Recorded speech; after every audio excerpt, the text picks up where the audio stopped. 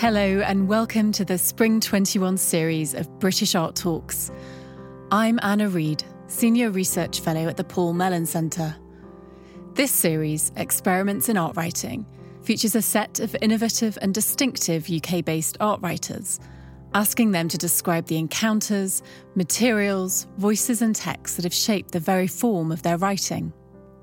Our speaker today, Adrian Rifkin, has built an extraordinary body of writing over the course of his career.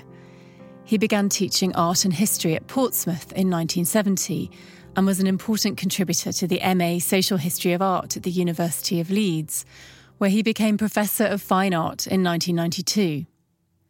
His work has enormous range, encompassing literature and pornography, classical and popular music, film and cinema, and mass imagery, in addition to canonical art.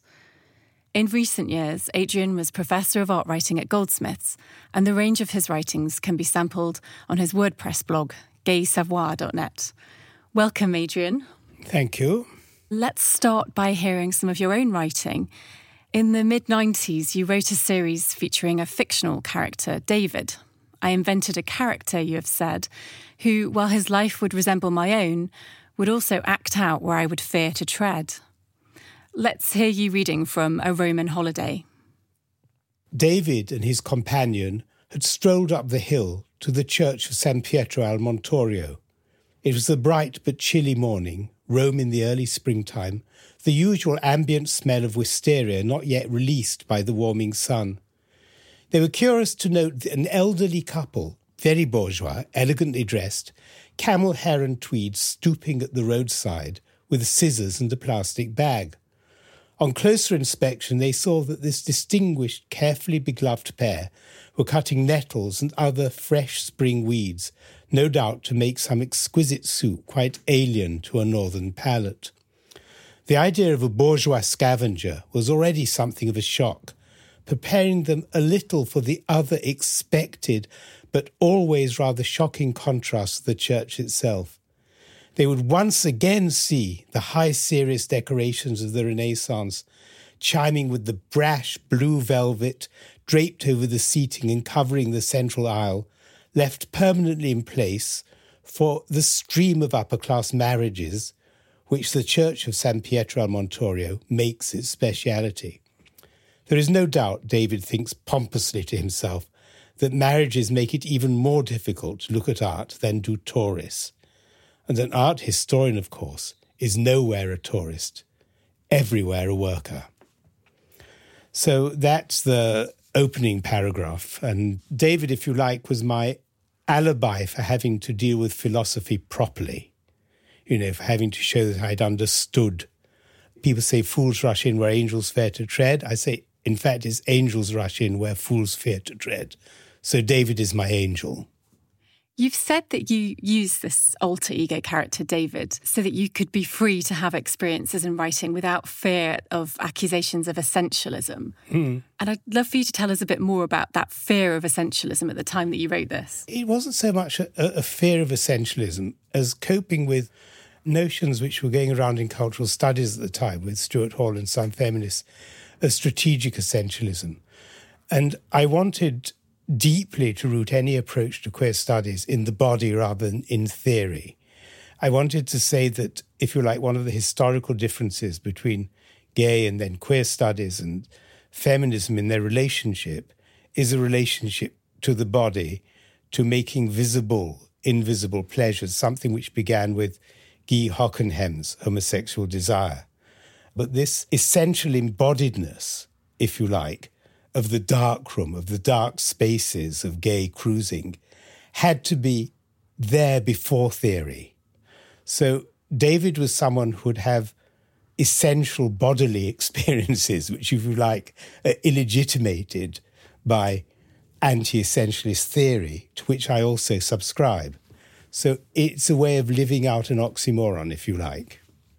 And I know that later David gets into talking on Kant in a Berlin sex club. Yeah. Could you tell us about that and how you taught this and Kant to your students? Yes, well, the thing was that I ended up at Leeds. I took over a lot of more teaching than I had to because I wanted to make sure that all the way through the BA, that the art history and fine arts studio students were actually taught together for a major course every term. And one of the courses I did was Kant to Derrida. Now, I've never been a very good explainer of texts.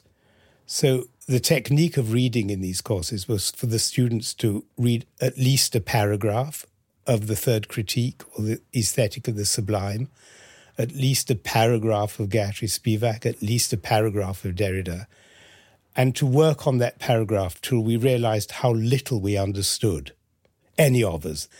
So often the fine arts students would generate performance games to express how they themselves had read these difficult texts. And if you like, Kant then became something whose own troubles in getting from A to B, in getting up to the sublime and down again, became a part of our way of working. So when David goes into the sex club in Berlin and he approaches a guy and the guy says, "I want to be your slave." So David suddenly thinks, if you like, Jewish studies enter. What is this for a Jewish man cruising around a club to be told by an Aryan, "I want to be your slave"? The whole fantasy comes creeping in. And then the question of judgment comes in. What is the relation between judgment and desire? So just as he's about to respond to this, he thinks Kant. And if you like, that's the problem of everyday life, of thinking too much at the moment when pleasure offers itself. And I wanted to think of that as an allegory of loving art and being an art historian.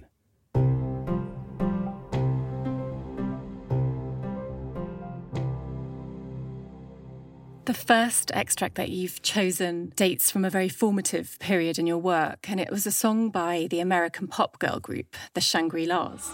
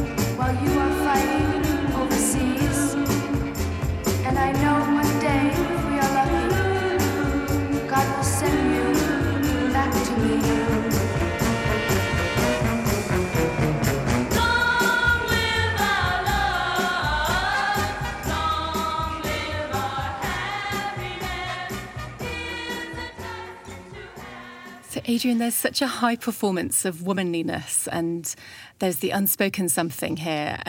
What did you make of the rhetoric of these lyrics and their inauthenticity in your own writing? When I was a teenager or younger, in my early 20s, I must have danced to that dozens of times because I was pretty obsessed with dancing in nightclubs. And I didn't remember it at all, but I could remember every word Bob Dylan sung as a great poet, which many of my generation think, And at the same time, I never felt Dylan was addressing me. I was fascinated, but not hailed by it, as they say. And listening to the Shangri-Las, I realized that the problem with Dylan was authenticity. And what was not a problem with the Shangri-Las was their total inauthenticity. So you come back to putting, if you like, Barthes back into the ears, back into the body. That the grain of the voice is not in what you hear, but in you. It's in how you hear. So when the Shangri-Las, when these girl groups sing Something's Come Between Us, I realized what was at the heart of my work, of my impulsion to queer studies, was not an act of deconstruction, of queering everything, but of letting voices speak for us so that we're capable of articulating ourselves. So a whole culture, a whole gay culture is speaking through the Shangri-Las, whether it's voluntary or not. Just as I'd argued that Edith Piaf, in sense, was the voice of homosexual culture in Paris in the 1930s, that the whole of that culture finally whether it was high culture through Gide or the low culture of the travesty balls, was emerging through her. So one aspect of Street Noises, which was very important for me, was a flow chart in 5 colours, where I tracked all my repetitions, all my involuntary and voluntary repetitions of phrases, and tried to work out how the same phrase has a different sense at different points in a 70,000 word text. So that it's written in terms of echoes. I call it an anaphoric technique. It's in terms of an echoing of themes, an echoing of phrases. And that's one way of opening one's text to things that can speak for you, rather than trying to say everything for yourself or be analytic. And I realized that was why I'd forgotten the Shangri-Las, because they were anyway, I in a sense was speaking for them. Then that turned around into my relationship with Elizabeth Price, who included the Shangri-Las in her Turner Prize-winning film. And just anecdotally, when I said to Liz at the awards ceremony, I said, "Gosh, it was wonderful to hear the Shangri-Las again." She said, "Well, Adrian, when you were supervising me, you never talked about anything else." So, I'd forgotten that. But again, I just want to say that what I've given you today, this extracts, is a kind of artifact. Because if I'd begun instead of with the Shangri-Las with Egyptian music, with Kulthum, it would have been another story about the way I've worked and about the way I've written and about the way I think and where I come from, if you like. Mm-hmm. Simply because I was born here, the dominant languages in my upbringing in the home were Arabic and French. And my father was Anglophone. And I could have given another narrative which starts off in this sense of growing up as a respectable grammar school Oxford boy, learning to speak French with an Alexandriote accent. So this is a construct, and I want to just remind myself of that this is not everything I would want to say. It's one fragment we're working on today.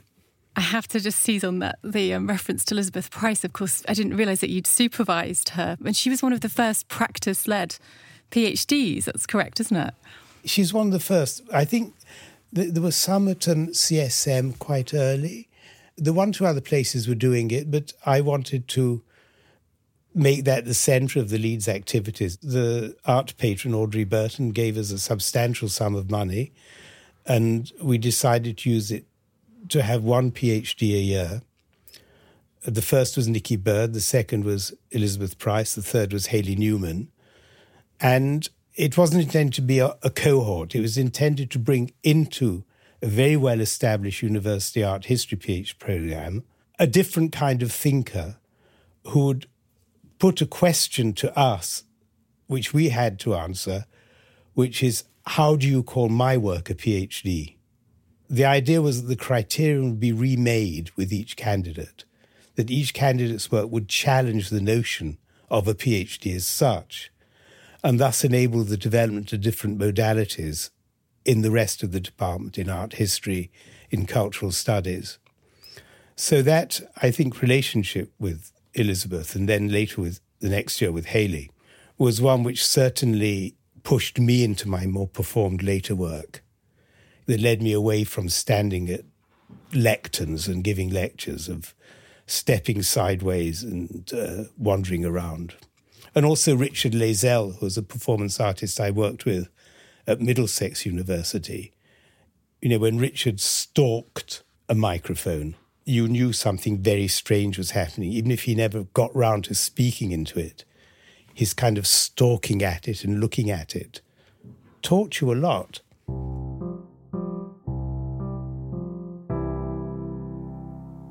Let's move on to the next part of the construct. Our next excerpt is taken from Sidonie Gabrielle Collette's 1926 Fin de Chérie, the sequel to her 1920 novel Chérie. And here the male protagonist despairs at the loss of his older courtesan lover, Léa. And we're going to hear you read from the text. Yes, I'm just going to read the very last paragraph in French, and then I'll say it in English. Il s'excita à gémir tout haut et répétait « Nounoun, nounoun, ma nounoun » pour se faire croire qu'il était exalté. mais il se tut honteux car il savait bien qu'il n'avait pas besoin d'exaltation pour prendre le petit revolver place sur la table. He was excited, groaning and shouting aloud, "Nunun, manunun," to make himself believe that he was exalted. But he fell silent, ashamed, because he knew that he didn't need exaltation to take the little flat revolver from the table. Without getting up, he found a suitable position and finished by stretching out on his right arm, which was holding the arm, and holding his ear against the barrel, which was buried amongst the cushions. His arm immediately became heavy, and he knew that if he didn't hurry, the pins and needles in his fingers would mean that he couldn't pull the trigger. So then he hurried and gave some groans to set about the work in hand, because his forearm, which was crushed under his body, was embarrassing him. And he knew nothing more of life beyond the little effort of his index finger on the trigger of the gun.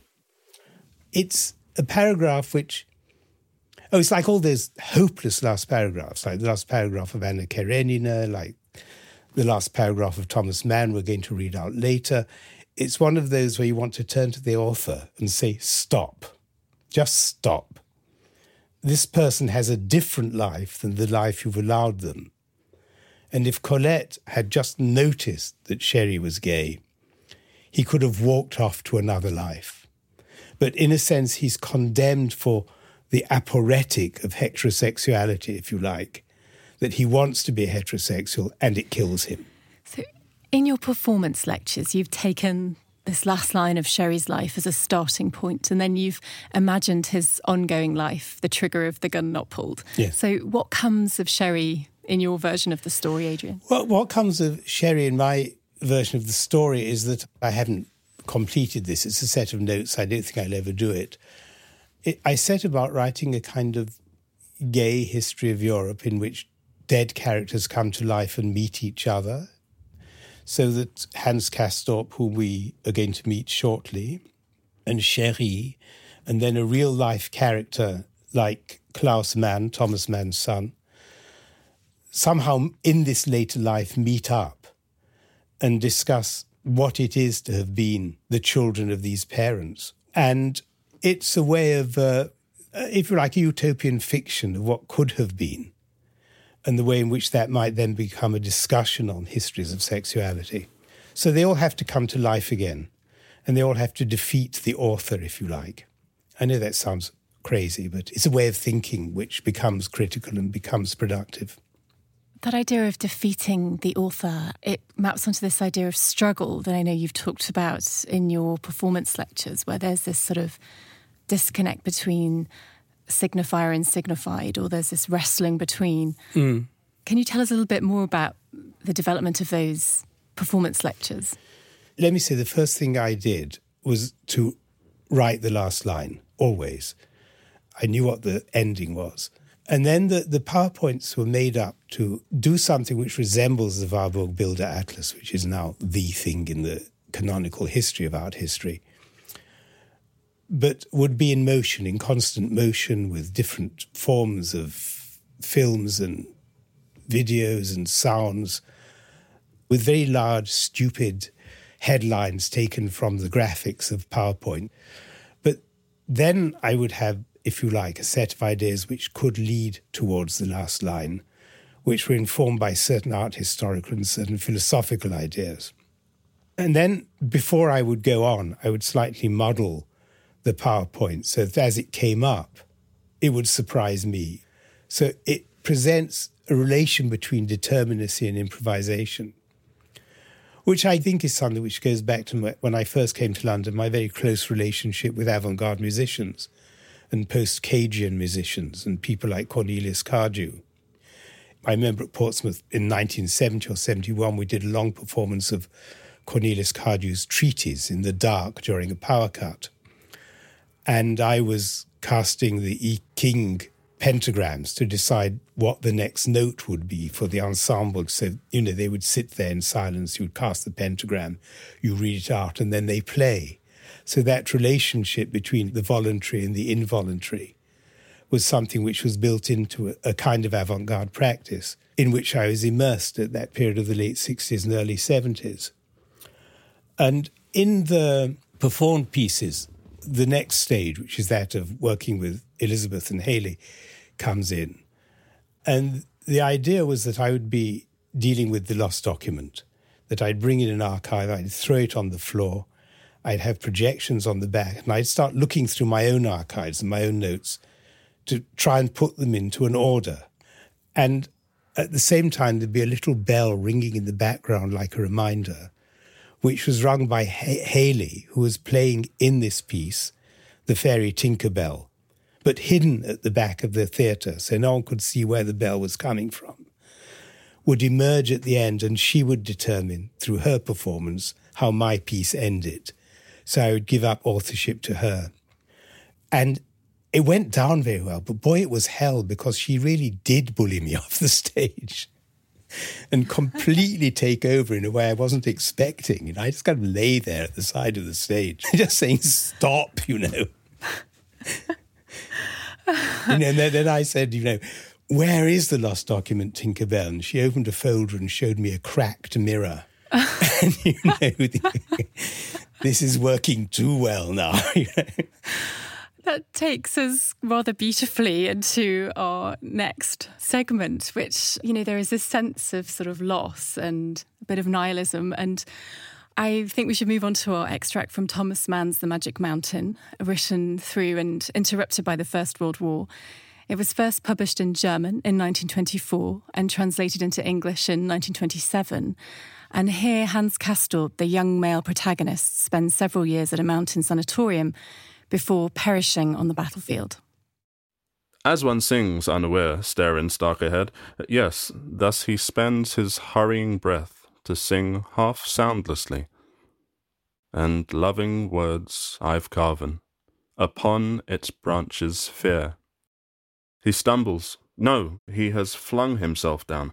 A hellhound is coming howling, a huge explosive shell, a disgusting sugarloaf from the infernal regions. He lies with his face in the cool mire, legs sprawled out, feet twisted, heels turned down. The product of a perverted science laden with death slopes earthward 30 paces in front of him and buries its nose in the ground, explodes inside there with hideous expense of power, and raises up a fountain high as a house of mud, fire, iron, molten metal, scattered fragments of humanity. Where it fell, 2 youths had lain, friends who in their need flung themselves down together. Now they are scattered, commingled, and gone. Shame of our shadow safety. Away, no more. But our friend, was he hit? He thought so, for the moment. A great clod of earth struck him in the shin. It hurt, but he smiles at it. Up he gets, and staggers on, limping on his earth-bound feet, all unconsciously singing. Its waving branches whispered a message in my ear. And thus, in the tumult, in the rain, in the dusk, vanishes out of our sight. Farewell, honest Hans Castorp. Farewell, life's delicate child. Your tale is told. Adrian, this is another story of a young protagonist, life's delicate child, destroyed. What possibility did it give rise to in your practice? It's the layering of images. And even at the end, Mann allows the 2 guys to fall side by side. And that takes you back to earlier parts of the novel where, while he's having his affair with Claudia, Hans can only think of the school friend from whom he borrowed a pencil or a pen. So everything in the book is, if you like, sexually palimpsested. And I think it's that realization on my own part of the palimpsesting that has enabled me to think through the performed pieces and to use, in fact, the Magic Mountain as quite an important resource. There's another bit in it when Hans learns to wrap himself in a blanket, in 2 heavy cashmere blankets. And it's a very elaborate thing of folding around your feet and folding one, folding the other, bringing it up to your chin. And I decided to use that as a starting point for 1 or 2 of my performances, that I would lie on a settee and do those gestures. So it's a complex set of gestures which really opens up a space for the public's attention when you're performing. And it's also a way of quoting, but without anyone knowing what the quotation is, an acknowledgement of the power of the written text, but without having a footnote. I must have read The Magic Mountain more than any other book, I think. And it took me something like 40 years of reading it to realise that, amongst other things, it's a very important book about music and about the origins of the recording industry, which is something which has always fascinated me. And the way in which it's haunted by arias, but above all by the Lindenbaum song from Schubert's Winterreise, which we're going to hear Lotte Lehmann sing, I think, quite shortly. Adrian, you spoke about the Magic Mountain being haunted throughout by arias, and I'd love to pick up on this temporality of music, of sound, and of how these hauntings return and how these anachronisms of sound come in. Could you talk about that in relation to Lotte Lehmann as well? One of the things which I suppose fascinates me about music is because at a very early age I started collecting a lot of classical recordings. I was obsessed with the way in which different quartets would, say, play the slow movement of Beethoven's Opus 132, the Heilige Dankgesang movement. And I always had a huge attachment, and still do, to the earlier performances, like the Busch Quartet, who use a certain amount of portamento and use a certain amount of sliding. I think this is also something to do with the kind of home background too, because if, say, you went to the Sephardic synagogue and you heard the rabbi chanting, it's classic kind of Middle Eastern, or North African melodic structures with microtones. So you come closer to kind of a popular singer like Kulthum, you come closer to certain kinds of Sufic music, or indeed, even in a very distant way, to the music of the sitar, which, of course, people in my generation were obsessed with. So the idea of tonal and microtonal and the complex relationships between listening and time also came rushing into the visual in 1965 in Edgar Windt's lectures on Botticelli, and particularly his accounts of the Venus, the Primavera, as a musical scale, a Gafforian musical scale of 9 notes, which involves a whole different set of tonalities again. So both at a general level, this moment of waiting, this moment of how long does it take to play a note, which again is there in avant-garde music as well, was totally fascinating. And there was a point in my late teaching with Rob Stone at Middlesex when we decided to base the whole course of the first-year art students around the notion of portamento. That is, how long is short and how short is long. And one of the models for this, in fact, was Lotte Lehmann singing Frauenleber und Lieben, the first song, in which there's a portamento which lasts perhaps a second and a half. And then you listen to a great modern singer like Bernarda Fink sing it, and there's no portamento. You go from one note to another. So that difference between a second and a half and nothing is a radical difference to me.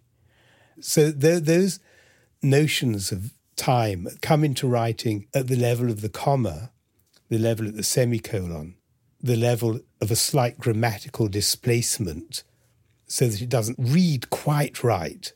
Some of my grammatical errors are very carefully crafted, as they are in a modern British novelist like Rosamund Lehman sometimes. She crafts little slippages in her grammar, I think.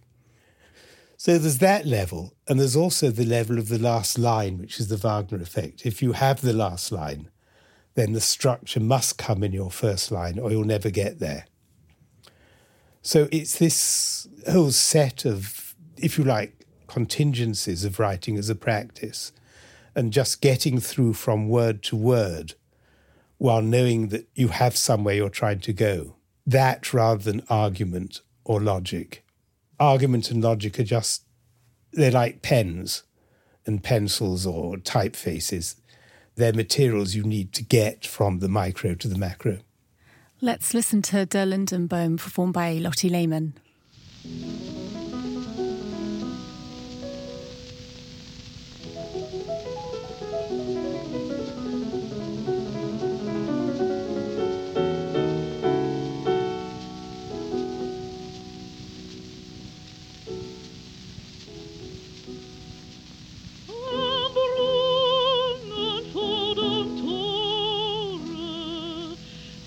Steht ein Lindenbaum, ich träumt in seinem Schatten so manchen süßen Traum. Ich schnitt in seine Rinde so manches liebe Wort. Es zog in Freud und Leiden zu ihm ich immer fort.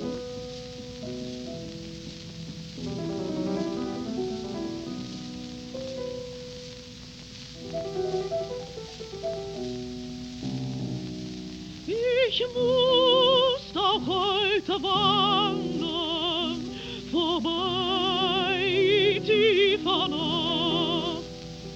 Da hab ich noch im Dunkeln die Augen zugemacht und seine Zweige rauschten, als riefen sie mir zu. Komm her zu mir, Geselle, hier findest du deine Ruhe. That was the fifth song of Franz Schubert's 1828 Winter Journey song cycle, a setting of 24 poems by Wilhelm Müller, and the voice of Lotte Lehmann, the illustrious Lieder singer. Adrian, why did you choose Lotte Lehmann's rendition of Der Lindenbaum? Well, first of all, I think it's wonderfully sung, and I like all those tiny little melismatic moments which, modern singers don't do quite like that. I think that I want to put together, when people talk about the question of the exiles, of the refugees, of the migration of the German Jewish intellectuals to England and to America, and to the effect that had on culture here, the way in which that gave rise to a culture here, that rather than isolate them into different little pockets, one wants to think of singers like Richard Tauber and Lotte Lehmann and art historians like Edgar Winter and Erwin Panofsky and Helen Rosenau as belonging to a field of enunciation, a common field of enunciation, of articulation, a certain kind of, what shall I call, a certain form of manners in the mode of address, the kind of cultural lilt, which is very important to me and something which I can listen to, use constantly to reframe my own enunciative processes as a contemporary person, as a person who's never fled anywhere, who's never had a big mass audience whom they have to please and challenge. Also, Lotte Lehmann was the first Wagner record I ever bought, was excerpts from the Walküre. I don't like all my earliest recordings by any means.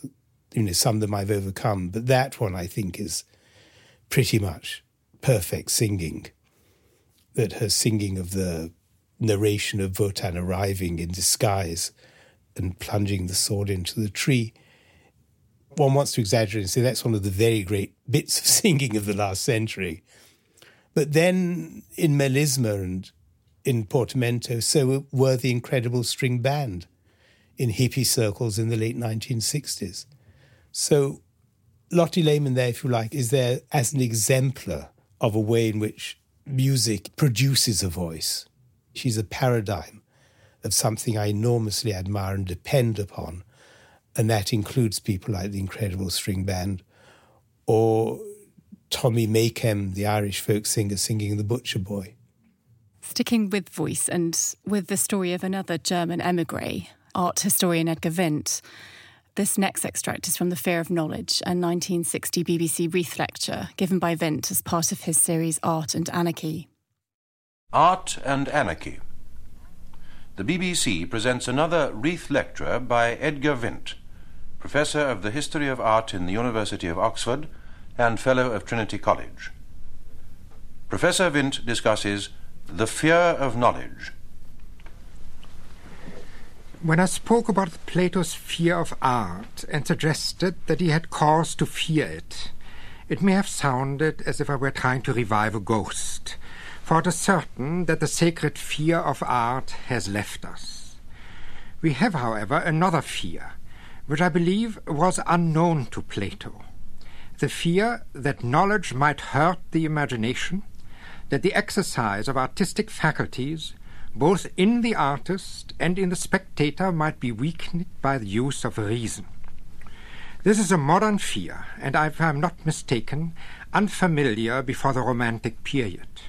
But for more than a century and a half, this fear has dominated our view of art with such force that we have come to look upon it as a basic truth, supported by a strong philosophical and literary tradition. Yeah, that I did indeed hear live, so to speak, when I was 15. And I suppose having listened rather naively to The Ring when I was only 13 on a radiogram, those vocal sounds were a form of exteriority to one's middle-class professional home life. Although, of course, I knew those voices from the many German exiles and refugees in Manchester who must have been about his age too. So I think that goes with Richard Tauber, and it goes with Lotte Lehmann as a sound, and it goes with Helen Rosenau. But it's just simply the boldness, you know. He doesn't ask any permissions to say that. He doesn't frame it. He doesn't set up any philosophical conditions. He doesn't verbally footnote it in any way to give himself a permission. He just simply says there's something Plato didn't know. And it's so exciting to be treated like that, to be treated when you turn on the radio as an adult. You're admitted to this space of what can and can't be known and how to think about it. And at the same time, when you come to reading the book, there's something also in the way he writes of what I'm talking about, of micro-adjustments, of melisma, of portamento. So in the second edition, when he writes a couple of appendices, it's only a few pages of appendices, but it's like another world, drawn-in references of forms of learning, of self-reflection. So the sound of that voice from elsewhere is one of the others of the 20th century, if you like. And I want it to be put up alongside other voices from elsewhere, whether it's from the Arab-speaking world, whether it's from Africa, whether it's whatever, that this becoming aware of otherness and one's own desire for that and one's own fear of it is exemplified again by that excerpt, especially its relationship to Lotte Lehmann. There's a sense with this figure and this voice that there is this deeply precise and well-mannered, as you say, voice. And yet there's also this other side of very latent disruptive and radical and anarchic ideas. Would you agree? Yes, I would agree. I think he was very keen on last lines. And you knew in his classes that he was going somewhere. You know, people used to line up in their hundreds to hear his lectures outside the lecture theatres and the Playhouse, because every time he uttered a last line, everyone gasped. You couldn't believe it. It was just sheer chutzpah, if you like to. Because it doesn't necessarily follow from the argument. The argument is just to enable that to be said. And for you to be in a position to say, oh my, then I do have to think, don't I? So, yes, it's anarchic in the sense that it doesn't allow you in any sense to imitate him. It just sets you off on your own path. The voice and work of émigré art historians of the Warburg Circle was really impacting art history in the English context at that time. And figures such as Lord Clark really loomed large. How did those cultures collide? I think that's a totally fascinating question. And obviously, when civilization was on, we all sat in front of our televisions, riven to the screen. It was so good, actually. It carried you along. The thing is that Clark was everywhere. He was one of the first people in this country to study critically German art history in the end of the 1920s. Every possible structure of British cultural life, he was there. Behind the scenes, in front of the scenes. In his work with Berenson, who was demanding details of the National Gallery paintings from him, as you can read in their correspondence. I'm going to drift from there to another important person in his time, who was Hugh Trevor Roper, who also had a correspondence with Bernard Berenson, and also a relationship with the refugee community. And through all these correspondences, whether it's Trevor Roper with Bernard Berenson, whether it's Clark with Berenson, or Clark in any of his correspondence, their relationship between an openness to the refugee and what people now call structural racism is very clear. That in a sense, they can't avoid anti-Semitic tropes in their speech or in their writing, but they might be very close to or admiring of a number of Jewish scholars and support them in their refuge. It's never got me excited or into a rage. I've just thought that's it. You know, as a Jew, you have to live with Balzac's anti-Semitism, with Gide's anti-Semitism. It's a structure of European thinking, and it's not the only one, and it's one which probably I think with as well.